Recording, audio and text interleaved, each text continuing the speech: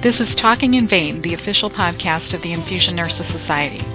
We connect with leaders in the infusion specialty to discuss issues important to you and your practice. INS podcasts are funded through an educational grant from BD. BD, helping all people live healthy lives. Visit them at www.bd.com. Welcome to Series 1, Episode 1 of Talking in Vein, the official INS podcast. I'm your host, Michelle Barrett, and I am pleased to bring today a guest speaker. Her name is Britt Meyer. Britt is the nurse manager of operations for the vascular access team at Duke University Medical Center in Durham, North Carolina. Britt, welcome, and thank you for joining me today. Thank you so much for having me, Michelle. I'm really excited to talk about this topic. I know we get lots of questions about it. Maybe we can make things a little more clear for our audience. We're doing on complications happen. And I think one, as you said, one of the many questions we get is related to infiltrations and extravasations. Many people don't know the difference between them, and that can pose a problem. So what is the difference? What can you tell us an infiltration and an extravasation? What are they? Well, essentially what happens, anytime that you're running an IV medication, if you put a hole in the vessel wall, and that IV medication or that fluid leaks out of the vessel wall into the subcutaneous tissue, that's considered an infiltration. Mm-hmm. It just means that that fluid's not in the vein. It's now partially in the vein and partially out in that subcutaneous tissue. And then the difference between an infiltration and an extravasation is that an extravasation is the infiltration of a vesicant medication. And we'll talk a little bit more later about what constitutes a vesicant. Extravasation is always an infiltration, but an infiltration is not always an extravasation. That's exactly right. Okay. Are there certain individuals, patient populations, or things that put people at risk for this? Is it going to happen to everybody? Are there special things that put people at risk? Well, there are a lot of things that put patients at risk. You know, it can be related to the patients themselves. So in your pediatric population, where you have children that are way more mobile than adults sometimes, and they would be at higher risk of developing an infiltration, makes it harder to secure those lines as well. Your geriatric population, where you have folks that can tend to be confused or have really thin skin, or folks that are on steroid medications, they tend to be at higher risk for developing infiltrations as well. Their vessels are just not as healthy, and so that puts them at higher risk. Are there some devices that are more prone to causing an infiltration than others? Well, obviously, the shorter your catheter is, the higher the likelihood that you're going to end up with an infiltration. If you have a central access device that encompasses a lot of the vein and the tip is in the right place, and the catheter is not malpositioned, then there's less risk that you would end up with an infiltration in that CVAD. The only caveat to that is if the CVAD develops a fibrin sheath around it. You can have a fibrin sheath that covers the entire length of that catheter, and your medication then is really infusing back at the end of the sheath and not where the tip of the catheter is. So it could get closer to the insertion site in the vessel. Absolutely, and that's where we end up seeing infiltrations, particularly if you're running chemotherapy and you've got a sheath that ends back in the subclavian vein, then you don't have a lot of hemodilution and you can end up with a really bad extravasation back up in that area. But typically, your peripheral IVs and your really short catheters are at higher risk for infiltrations. Can't have infiltrations around a Huber needle in an implanted access device if your Huber needle becomes dislodged. And obviously, one of the most important things about this entire process in preventing infiltrations is to make sure that your devices are correctly stabilized. I also read something recently about ultrasound placement of peripheral IV devices, in the fact that you can actually see further down to a deeper vessel, but if your catheter isn't long enough, you could put the patient at risk for an infiltration. Yeah, that's so true. And we're seeing more and more ultrasound guided lines in the industry wide, and so I think that's true. It also depends on whether or not your inserters are really adept at looking at that vessel in the longitudinal view, making sure there is enough catheter in the vein so that when the patient turns their arm over, that you're not just going to pull that catheter right out of the vessel. So I think as we're using more ultrasound guidance to place lines, the experience of the clinician is going to make a huge difference in making sure that that catheter is actually long enough so that you have enough vessel purchase to prevent it from backing out of the vein. Which helps a great deal in placing access devices, as well as competencies, too. And that's also a huge question that comes up is where do I get competencies? And they really are based on the facility that you're working for and the policies and procedures. And you should be able to find some kind of training with the company or organization you work for, correct? Yeah, and I think one of the things that's really important, every clinician that's using devices needs to look at the manufacturer's information for use, or the IFU for that particular product, to make sure that you know how to use it appropriately. Obviously, INS has policies and procedures that are published, but each individual organization is going to have a policy and procedure that's specific to them, and then providers really are held accountable to using those policies and procedures. And IV therapy is something that is very dangerous, and so it's important that we have really good competency and that our clinicians become not only competent but confident over time, right, as they practice these skills. And one of the things I find is that, nurses, particularly nurses at the bedside, may not use this skill as much as your vascular access team nurses, so it's harder for them to develop that confidence. And people also want to know how much they need to do to become competent. And there isn't a specific number of either attempts or, dressing changes or whatever the competency is. There's no magic number. That's absolutely correct. What we say here is when the clinician can perform the procedure with all of the appropriate steps without being cued, then we consider that person to be competent to perform that skill.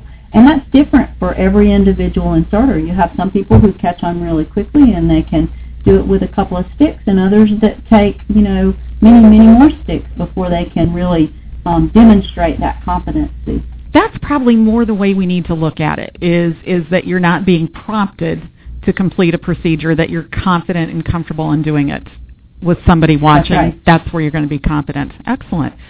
As far as these two complications go, is there anything like the therapy that we're doing that could be related to it and causing it? Are there certain drugs, amount of time, anything like that? Well, just in general, the longer that you have an access device in place, the higher the risk that you're going to end up with a complication with it. So the longer that you use that line, and depending on the type of medicine that you give through it, whether it's an irritant or a vesicant, will increase the risk for infiltration or extravasation. Irritants typically are those drugs that have the ability to cause phlebitis, or just an irritation to the vessel intima, whereas your vesicant medications have the ability to cause tissue sloughing and blistering. And I will say that INS recently had a vesicant task force that was put together, and there's a great manuscript in the Journal of Infusion Nursing that also has a checklist that's available with it, and I think that's uploaded in our Learning Center as well. Exactly, it is. And I will make sure that I post links to both of those in the show notes that'll be accompanying this podcast when we're done, too. So thank you for bringing that up. We have an infiltration of a medication. The medication is a vesicant. We can expect to see then some damage. What kind of damage do we see? Well, it just depends. A lot of it depends on how much of the medication actually infiltrates, right? If you have just a small amount of medicine that infiltrates, it could be that you just have a little bit of a change in color. You could have a patient just complain of a little bit of pain, or they could have some vague symptoms. The more of the medicine that infiltrates or extravasates, and the more swelling that you have, usually the higher the likelihood that you'll have pain associated with that. You can have fluid leaking from the insertion site if you have an infiltration or an extravasation. and obviously you wouldn't necessarily have a blood return on that line as well. But I must say we have to be really careful, because you actually can have an infiltrated IV and still be able to get a blood return. If you put a hole in the back wall of that vessel, right, you still could have a blood return. The color and consistency of that blood may not be exactly the same, but it's really important that we want to make sure that we have a blood return that really has the color and consistency of whole blood, that the line flushes well, that the patient doesn't complain of pain, that there's no swelling around that site, no redness around that site. If you're talking about central venous access devices, right, you maybe would be looking for this raised area on the neck or the chest, and it may or may not be visible. Pain may be the first symptom that you see. Yeah. What about IV pumps? A lot of people are saying that, the IV pump is going to let me know if there's an infiltration. Do they have that type of capability? The IV pumps are really great because they have pressure settings that alert us when pressures change, right? Right. So if I have an infiltrated IV, there's not going to be that pressure against the vessel that would then cause that pump to alarm. Mm-hmm. And so what we tell people to do is if you don't know whether or not your IV is infiltrated. Let's say you have a patient that just has really a lot of edema and you're not sure whether or not your IV is infiltrated. If you'll tie a tourniquet just a couple of inches above your insertion site, you would expect that your pump would alarm if the IV is working correctly, right? Okay, but if the IV... It's going to alarm because you've occluded the vessel then. There's the increase in the pressure. It can't push against that occlusion. Exactly, and so when that pressure gets high enough, that pump is set to alarm. But if you have an infiltration and there's a hole in the vessel wall, there's going to be no pressure building up there because your fluid's actually leaking out into the subcutaneous tissue. So that can be one way that you can help. We call it a tourniquet test. Okay. That you can help to determine if you have an infiltration. But you just have to be really careful that you don't rely on that pump to determine if your IV is infiltrated. We need to be doing thorough assessments of our vascular access devices on a really routine basis to make sure that these devices are working appropriately. Excellent. So we have our medication. It looks like, the patient's starting to say, I've got a little pain and this is kind of tender, and you look at it, looks a little swollen. What do we need to do in order to treat what we're suspecting is an infiltration? Well, I think the very first thing, and you would think that this would be the thing that would come to mind first, but it doesn't always happen, is to stop your infusion, mm-hmm. right? Until you can determine whether or not your IV is functioning correctly, you want to stop that infusion. Okay. You want to assess below the site for capillary refill, make sure the patient can move the extremity and that they have good sensation. Make sure that you can get a blood return on that device. You don't want to try to flush it, because if the IV is infiltrated or you can end up with an extravasation if you introduce that drug into the subcutaneous tissue. Okay. And then if you've determined that, yes, absolutely, this IV is infiltrated and I am running an irritant or a vesicant, then I would want to pull back and aspirate from that vascular access device and try to get any drug that might be in that subcutaneous tissue that I could withdraw out. Okay. Because like I said earlier, the more drug that you have in the tissue, the more likely you are going to have damage and potentially have patients that end up having to have skin grafts or things like that. Mm-hmm. If there's an antidote for that particular drug that has been infiltrated or extravasated, then we would want to apply that antidote, and there are several different ones on the market. We don't really have time to go into all of those today, but the important piece is to know what drug you're giving and to know if there is an antidote in the event that you have an infiltration or an extravasation. Okay. And then obviously you want to outline the area with a marker, maybe take photos if that's something that your organization allows you to do. You're going to notify your provider so that they know what's going on. Try to estimate the amount of drug that's infiltrated. Elevate the extremity, get it up above the level of the heart, and then you're going to apply the appropriate clinical management, and that's going to be determined by the drug that was given. And there's a lot of conflicting reports in the literature as to whether or not we use heat or cold for some of these drugs. But again, very important that nurses know in advance what drugs they're giving so that they're able to manage that in a timely manner. A lot of the antidotes that we give, the quicker that you give the antidote, the better the outcomes are for patients as well. So let's say we get an infiltration. And we didn't catch it, and it went too far. What are some of the ramifications of an infiltration? Well, if you think about it, let's just say that we were running 125 milliliters an hour of IV fluids into a patient's arm. If you don't catch that infiltration for a couple of hours, it's got 250 milliliters of fluid in that arm. That's a lot of fluid. Certainly, it absolutely is, and you can end up with a compartment syndrome very easily. The other thing that you can end up with is complex regional pain syndrome, and this is just one of the most sad things that can happen to patients. It's something that affects them for the rest of their lives and can be completely debilitating for them, where we do damage to the nerves, and it's one of those things that no nurse would ever want that to happen on their watch. So it's just really important that we pay attention to what we're doing. And then if you have an extravasation, you can lose function to that extremity and even amputation. There was a lady on the national news several years ago that lost her arm above the elbow to a Finnegan extravasation. Oh, yeah. And it's just, I think the other piece of it that I don't think we think about is if you have, an IV that extravasates in a patient's hand and they have to have a skin graft, they're going to have to present their extremities to people at the grocery store, right? Sure, their body image may be changed for the entire rest of their life because of something that we could have prevented if we were assessing and were really knowledgeable about IV therapy. Exactly. And with an extravasation as well, you're probably not going to see that kind of damage occur immediately. From what I understand, it can take a few days to start seeing blistering or tissue damage. That's so true, and the reason for that is you have this vasoconstriction that starts to happen related to these drugs, and then down in the microcirculation, that vasoconstriction actually gets worse over time instead of better.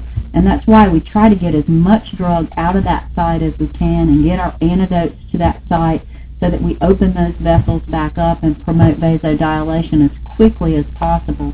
Because the effects of an extravasation do get worse over time, and patients can end up having to have skin grafts or, having to go through vision procedures that can be just really terrible. Right. So a big key factor there for the nurse is to make sure that patient, their caregivers, their significant others are educated in what to look for and what to report to us. Absolutely. One of the things we see is that patients they don't want to have their IVs changed out, so they may put up with a little pain, right? Yeah. And we all know that a painful IV is an IV that needs to be removed. And so doing really good education and talking to patients and families about looking for redness and swelling and leaking and pain and reporting those things to their provider very quickly is so important in limiting the sequela of this. Yeah, and then for the nurse that's caring for that patient to really do a good thorough assessment when the patient is having those issues. Yeah. We were talking a little bit earlier before we started to record. If you had any experiences or knew of a case you could tell us about infiltration and what it turned out to be. You said you did have something. What was that? Yeah.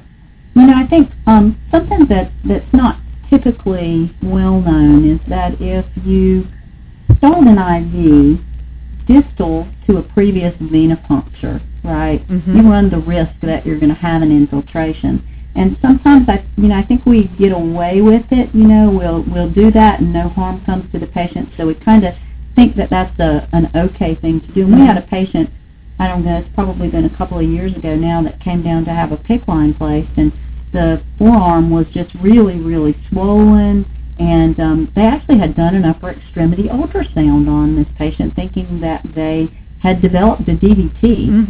And what had actually happened is that we had tried to start a peripheral IV distal to a previous site earlier than we should have, and we had a terrible infiltration. Oh, okay.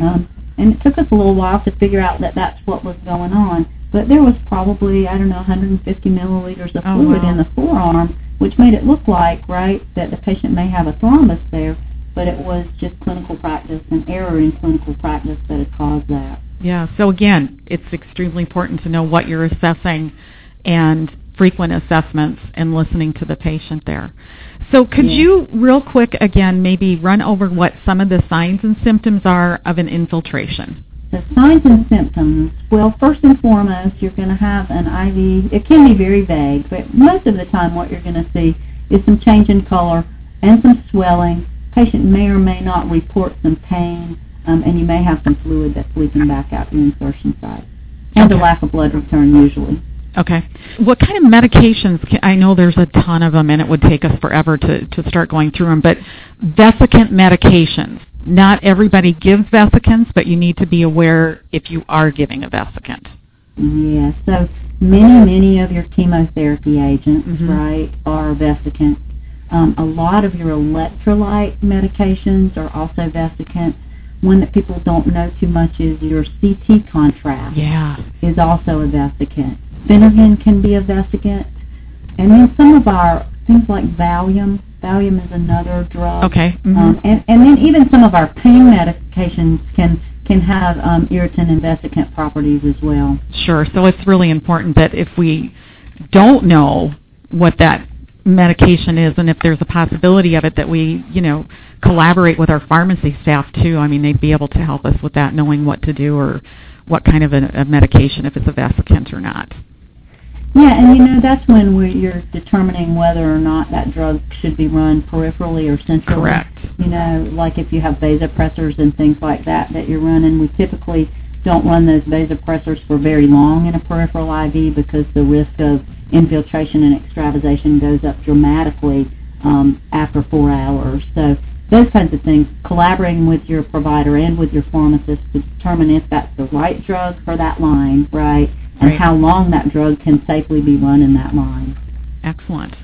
Well, I think we got a really good start and a lot of knowledge on what infiltration and extravasation is and what to do when we see it. Britt, I want to thank you so much for joining us today. Thank you so much, Michelle. I enjoyed being here today.